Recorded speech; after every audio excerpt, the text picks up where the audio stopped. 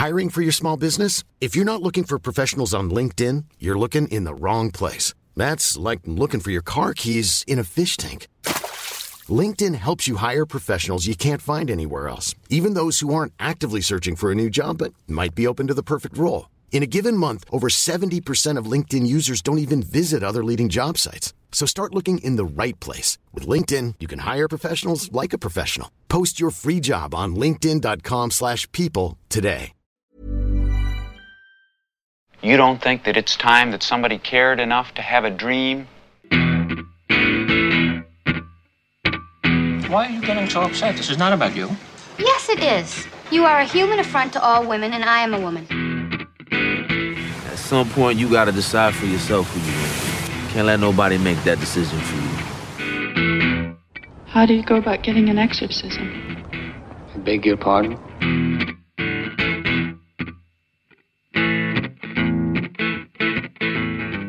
Hi, this is Mark Kermode. Thanks for downloading this Kermode on Film podcast. This week, my special guest is Kingsley Ben-Adir, who plays Malcolm X in the movie One Night in Miami.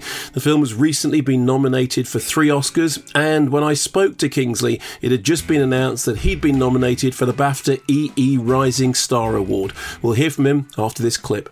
Oh my goodness. Cash. What's on, Cash? Why am I so pretty? Hey, congratulations, champ. I could get used to that. I was made in America, land of the free, home of the brave. This movement that we are in is called a struggle. Because we are fighting for our lives. Welcome to America. This ain't about civil rights. Welcome to America. They ain't giving black people what they really want. What's that? Hey, I was made in America. That's why I'm out here saving America. Power. Black power. I like the sound of that. I wish I lived in America.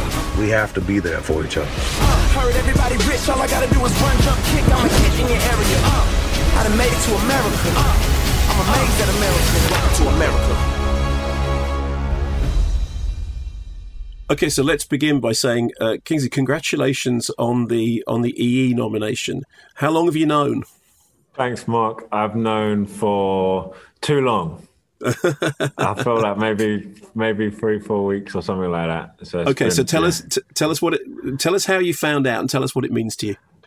Donna and Laura called me and said that I've been nominated, but you're not allowed to tell anyone for ages. And I was like, okay, cool. I was just surprised and just so just a wonderful feeling to be connected to such a prestigious award. I just look back and there's so many people who've been nominated over the years who I love as actors and actresses so much. Like there's people who've been nominated over the years whose work I just look forward to seeing so much. Yeah. And so I guess surreal is a little bit surreal. How much does all that stuff? I mean, I know people. Here's my own experience of it. Right, awards don't mean anything until you get nominated for one, at which point they suddenly mean an awful lot. How important is it to you? Well, listen, I don't want to sit here and say that they're not important, because I don't want to like poo on the thing that I'm experiencing today. But it's nice to be honored and thought of, and especially today, I was looking at some of the younger artists who had been nominated and I've been so wowed by their work, and I was just like, this is going to open up so many incredible doors for you guys. I don't think Buki's 20, she's still in her teens, and I was just, then I suddenly felt the scale of it. Chopin and I have been, we've been auditioning, around here for almost, over a decade. So we knew of each other a little bit, but I feel like it's special. It was special for all of us in a different way. Yeah. But yes, as I said, some of my favorite actors and actresses, Lakeith Stanfield, Jessie Buckley, Michael Fassbender, So yeah, it feels cool. Cool. Now listen, before we start talking about One Night in Miami, I just want to, am I right in thinking that you were born or grew up in Barnet? My passport, yeah. I think the hospital. I think I was born in Barnet Hospital, but moved to Kentish Town pretty soon after. Oh, okay. So I have no connection to Barnet other than I think I was born in the hospital because that's what it says on my passport. Okay. But from reception, I think I went to nursery in Barnet maybe, but from reception onwards or year one, I was firmly in Kentish Town. You see, the reason I ask is because I'm a Barnet boy, and you very, very rarely meet other. Because I was just talking about people say, what's it like in Barnet? Go, well, it's the arse end of the Northern Line. Barnet is as far as you can get out of London without actually getting out of London. My entire childhood was spent in the why did I grow up in Barnet? Why is my dad's from East Barnet and we were New Barnet and the cinema was High Barnet and everything I knew was Barnet. And did you go to Folds? Did you go to Folds Primary School? No, I went to St Mary's Primary School, and that was really lovely. I complain about it for no reason at all because St Mary's was just down the road from a really, really good record shop called Loppy Logs, which I really enjoyed. But it was just like one of those things about growing up in Barnet was. There's a line in The Lion, the Witch and the Wardrobe in which one of the kids says, "We're not heroes, we're from Finchley."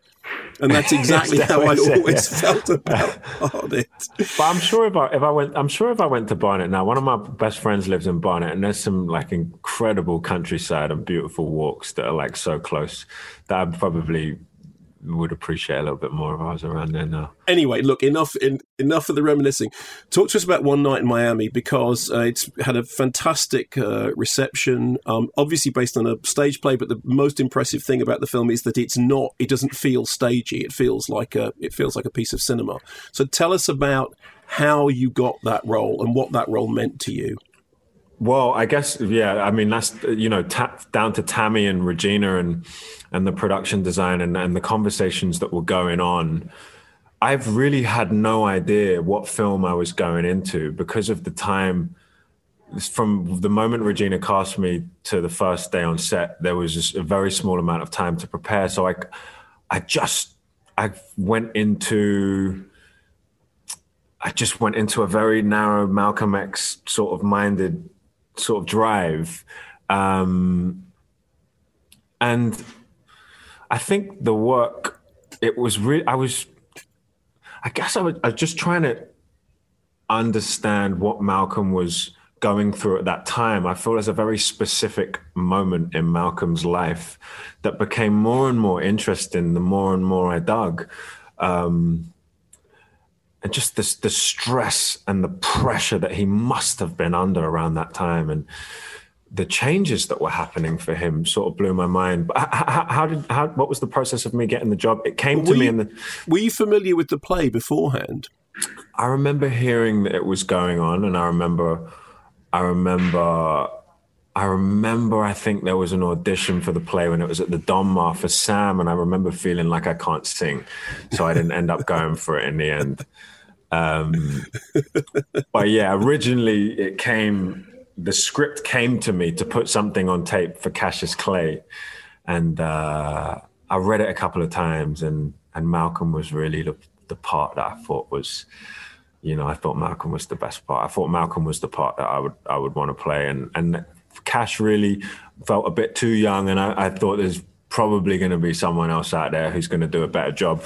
So I left it, and then for 4 or 5 months later, I think the actor playing Malcolm dropped out. So there was this quick whirlwind turnaround where Regina had like a few weeks to find her Malcolm, and I put something on tape, and she saw it, and then we begun a 2-week back and forth conversation.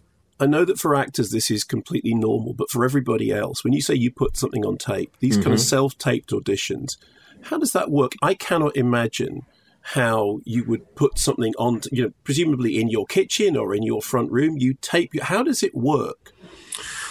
I've never been someone who could get down with the whole just putting my phone on a table and shooting in my kitchen. I've got really superstitious and careful about the way that I send tapes over to America, especially when an audition comes through that's this big and that Regina King will be watching.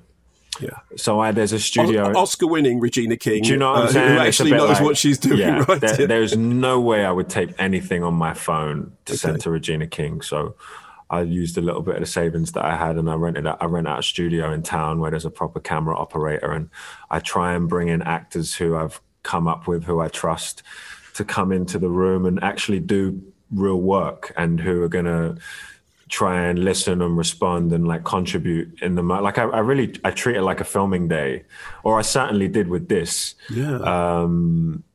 And the sound quality and it also is just, it's somewhere you can go, get it done, and then leave. So you don't have the whole rigmarole of having to go through all the footage and then turn it into an MP4 and then get the MP4 and do it on WeTransfer. And then it's just the whole day just start. And then by the time you get to the end of the day, you look at those tapes and you're sick of all of them and you don't even want to send them.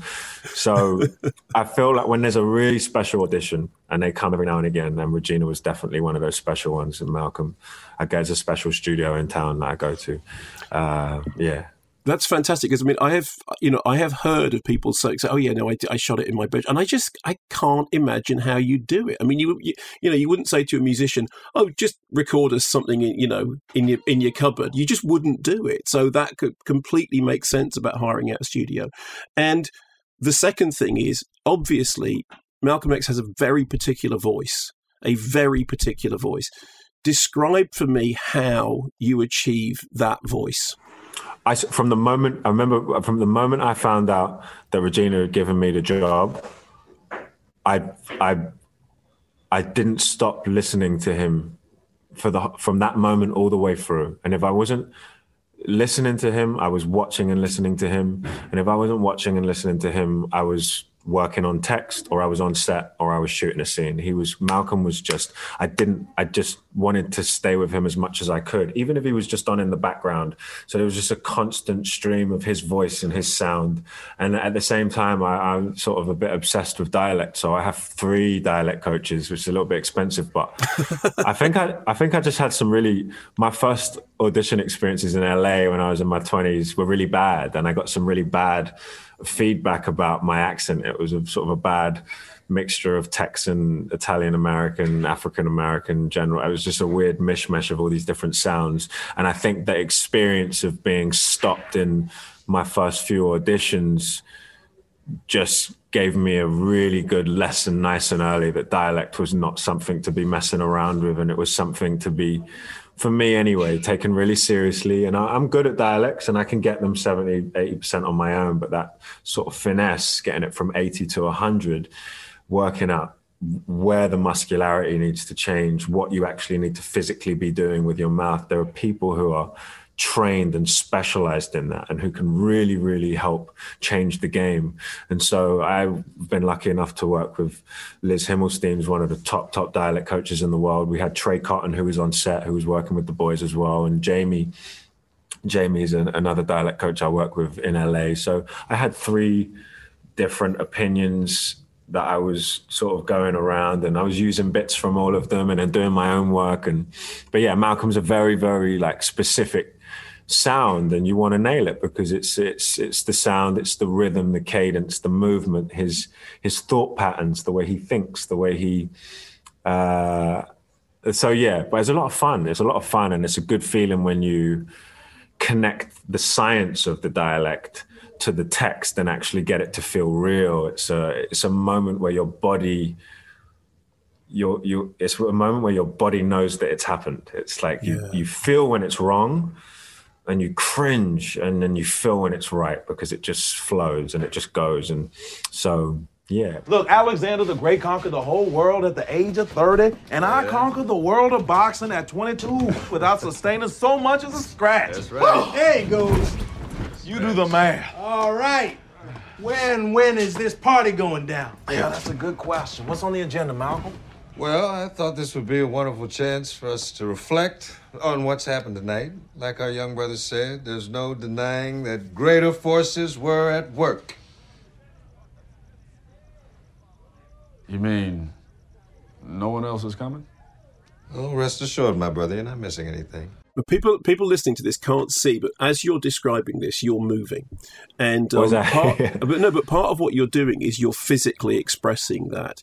And I mean, I'm really interested in the way in which voice and physicality, like for me, many of the best performances you see, it's not to do with what is said, it's to do with how it's said and how somebody stands while they say it. So you've talked beautifully about the physicality of Malcolm's voice. What about the physicality of the way he stood? What is it about the stance of that puts you into that character?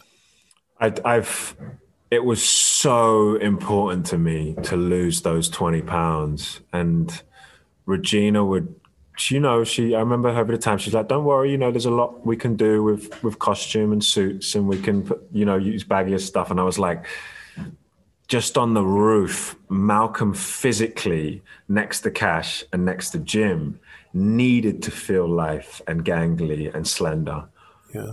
He just needed to. Jim needed to be able, you needed to feel like if Malcolm tried to barge Jim or Cash over, he would be knocked down himself. And naturally that I'm closer to Eli and Aldis in that weight. So it really genuinely was, I thought, for the story, I wanted to get that weight down just so it felt as much like Malcolm as possible. And I had in my notes, that really after dissecting the text, really after understanding what the need driving Malcolm through this story was, really understanding the stakes and the pressure and the life and death situation that Malcolm was in, the tics and the nuances and the gestures of Malcolm were kind of like the icing on the cake. They were the things that I came in and tried to I always say to Regina jokingly, like, if I go too far, just let me know. But there's a very particular way that Malcolm throws his hands, and there's a very particular point in Malcolm's speech where he takes his glasses off and he cleans them. When you watch him over, the amount of time I spent watching him, you just see these little physical details that repeat themselves. Yeah. And I was really trying to technically impose them in moments just to see if they worked. And I guess on the editing, we lost a lot of them on the editing room floor, but Regina was really, I love in the edit when I first saw the film, there's some of those moments she's really nurtured and tried to keep in, and over the course of an hour and 15 minutes they add up to help create the feel of Malcolm without doing a caricature or an impersonation. And how much does it matter that Regina is an actor? How much does that change her directing? I feel like everything. I feel like it was, I look back now and I go like, I don't think anyone else could have directed this movie. I think the way she allowed us to play and explore on the floor together as actors, the way those big 15-page scenes, we were running them through each coverage setup. We were running them through. We weren't chopping. She was letting us get the real flow of the scenes, and she understands as an actor how much space you can sometimes need, and she never bombarded us with too many ideas at a time. There was never too many technical notes. It was always just about, what do you need? What are you going for? What's the feeling? It was a very acting-focused set. The energy and the attention was on the performance. We were really, really lucky. And I look at the movie now, and I feel like some of the really the most emotionally tender moments or the emotionally explosive moments really were only able to happen because of Regina. They were discoveries in the moment. Mm-hmm. Because we were allowed to play, because we were allowed to try things out, because we felt safe, because we knew that Regina was only going to use the best coverage. And so I feel like the play element of it really felt like a rehearsal room floor. It felt like we were rehearsing, and I think that's where the best discoveries happen, when you're working in that place. And Regina created that, and Regina. Yeah, it's all down to her, really.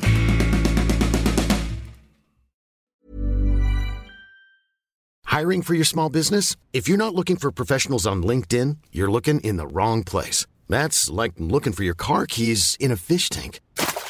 LinkedIn helps you hire professionals you can't find anywhere else, even those who aren't actively searching for a new job but might be open to the perfect role. In a given month, over 70% of LinkedIn users don't even visit other leading job sites. So start looking in the right place. With LinkedIn, you can hire professionals like a professional. Post your free job on linkedin.com/people today.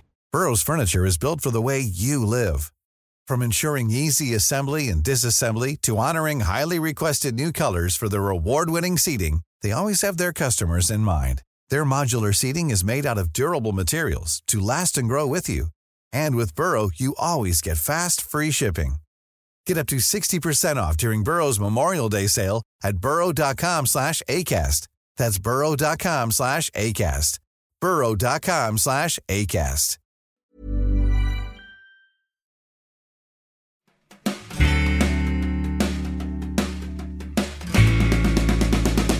But it's interesting as well that it's a drama that plays out, with the exception of the rooftop, and there are some external scenes, but largely it takes place within confined spaces. And I'm sitting there watching it thinking, well, firstly, I think the way in which the camera is moving is making this cinematic. But the second thing I'm thinking is, it must have been very crowded. Now, I know that obviously when sets are done, they're built in a way that, so you have more movement. But it feels to me like, how did you manage to get everyone in that space and then all the tech stuff around you? Did you feel crowded, or did you feel like you had room to move and breathe? I felt like we had room. The walls came down and the cameras, were very strategically placed. And we would rehearse and block in the morning and get very, very specific about where we would be and making sure we were using the space in the best possible way to kind of make it feel dynamic, making sure that we see characters moving through the space, walking from point A to point B, and the shift and the dance of all of that was really mapped out each morning and specific. But I think just because of Regina and Tammy and how, and again, like the space they gave to us, and those scenes work if the acting dynamic is right. Yeah. And so everything was set up to kind of help that. And I think having walls that came down and having cameras strategically placed so they felt like they were outside of our way meant that we could play more and we could not feel. But when they're coming in for coverage, they came in for coverage, and it felt, as all film sets do, quite technical. You mentioned in passing earlier on, you said, "Well, I can't really sing," but you are musical. I mean, you come from a musical background, don't you? I mean, I imagine that you can sing. Do you know what? I've been auditioning the last week for a big musical. Right? Yeah. And I'm not going to tell you what it is, so I'm probably not going to get it. But the conversation has been about the fact that I'm not a singer. I'm not a trained singer, and I'm certainly not a musical theatre singer. And I've been working with a singing teacher for the last 3 weeks, and I've done maybe, 7 or 8 hours and working on a big song.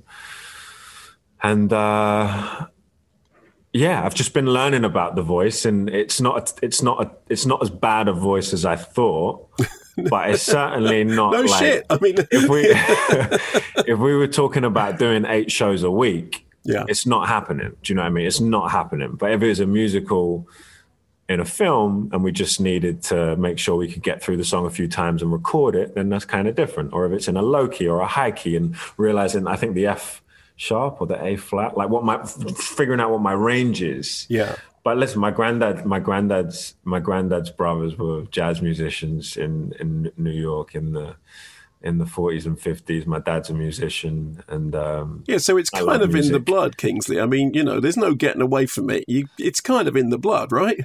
I like music, I feel musical, but there's a difference between feeling musical and liking music and being able to sing. That's two different things. And I had a whole thing. Like there was a Sam Cooke movie that was happening maybe 6 or 7 years ago, and I remember auditioning for it, and just the singing was what lost me the job. Listen, I have seen plenty of musical movies, which feature people who cannot sing, right? And and they've got away with it. But I guarantee you'd have a great voice. Okay, so you've auditioned for that, or it may or may not happen. What is happening? What do we know that we will see you in next? What's coming up? One Night in Miami is the film that I'm promoting. I don't have anything coming out in 6 months. I'm trying to work out what the next story I want to be a part of is, and there's a few things going on, but nothing's set yet. So I don't want to say anything and then jinx it. I probably just jinxed that musical by talking about it. So that's probably not going to happen now. And there's a couple things I'm hopefully going to tie up in the next few weeks. But I feel like if I say them out loud, then that's the sure way to make sure they won't happen. But for the last year really, but especially the last 2 months, or especially the last 4 weeks since the movie's come out, I feel like I've read more. I feel like I've read more scripts in the last 3 weeks than I've read in the last 3 years. Yeah. So I'm just getting used to reading that much and learning how to pace out a day so that you can read 3 scripts in a day if you have to, and how my brain works in that way, and how you need breaks. And, so the work for me has really been reading and meeting loads of interesting directors and creative people on Zoom. And I've really been enjoying that, and I felt really stimulated and occupied and busy doing it. And I feel like I have been at work. I just haven't been on a set. And there's a whole bunch next week, and I'm really enjoying that part of it, because if people say like, "What's next?" and what's your dream part and stuff, and I go, well, actually, I've always dreamed about being in a situation where I get to read scripts. I've always dreamed about getting to have a dialogue with, a director about a vision and story, and to talk about story and character, and actually being able to take a moment to go what could I bring to this, as opposed to desperately scrambling around just trying to get a gig. Yeah. So that shift to me is the gift that Regina has given me, and I even though I don't have anything set at the moment that I'm going into, this to me feels like such a special point, and a part of the work that I'm really, really, really, really enjoying. I want to ask you one last thing. You said rather beautifully then, you said, I've been doing this stuff on Zoom and I love it. And I honestly, I cannot remember the last time somebody said to me, I love Zoom. Because after a year of everything, I think everyone's getting to the point that it's like, no more Zoom, more Zoom is kind of the thing. But it is, what's really lovely is to hear the enthusiasm, to hear how fired up you are by it, to hear that sense of grasping all these possibilities. And I think that's brilliant. I think it's absolutely deserved. As I said, the nomination, congratulations on that. But, congratulations on the film and the extravagantly bright future that you clearly have ahead of you. At the point when you're being showered with awards and all the rest of it, please come back and talk to us. And remember, thank you, Mark. We were there at the beginning. It's been really nice to speak to you. I wish you all the best with the craziness of awards season. And let us know if you get the musical, because I'm kind of really excited by the sound of that. I look forward to talking to you again, man. I watch your show all the time. You've got your voice is just, it's pretty surreal. You're having this conversation with you right now. So I look forward to the next time we get a chance to do it again. Lovely to speak to you. Take care. You too, Mark. All right. Take care. Bye.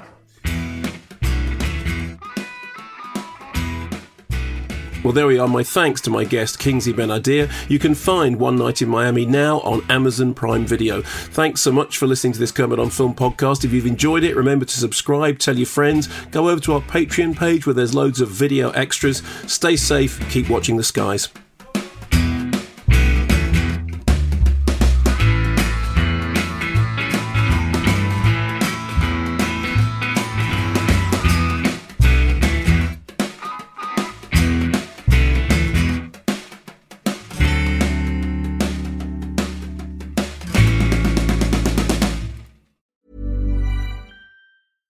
Normally, being a little extra can be a bit much. But when it comes to healthcare, it pays to be extra.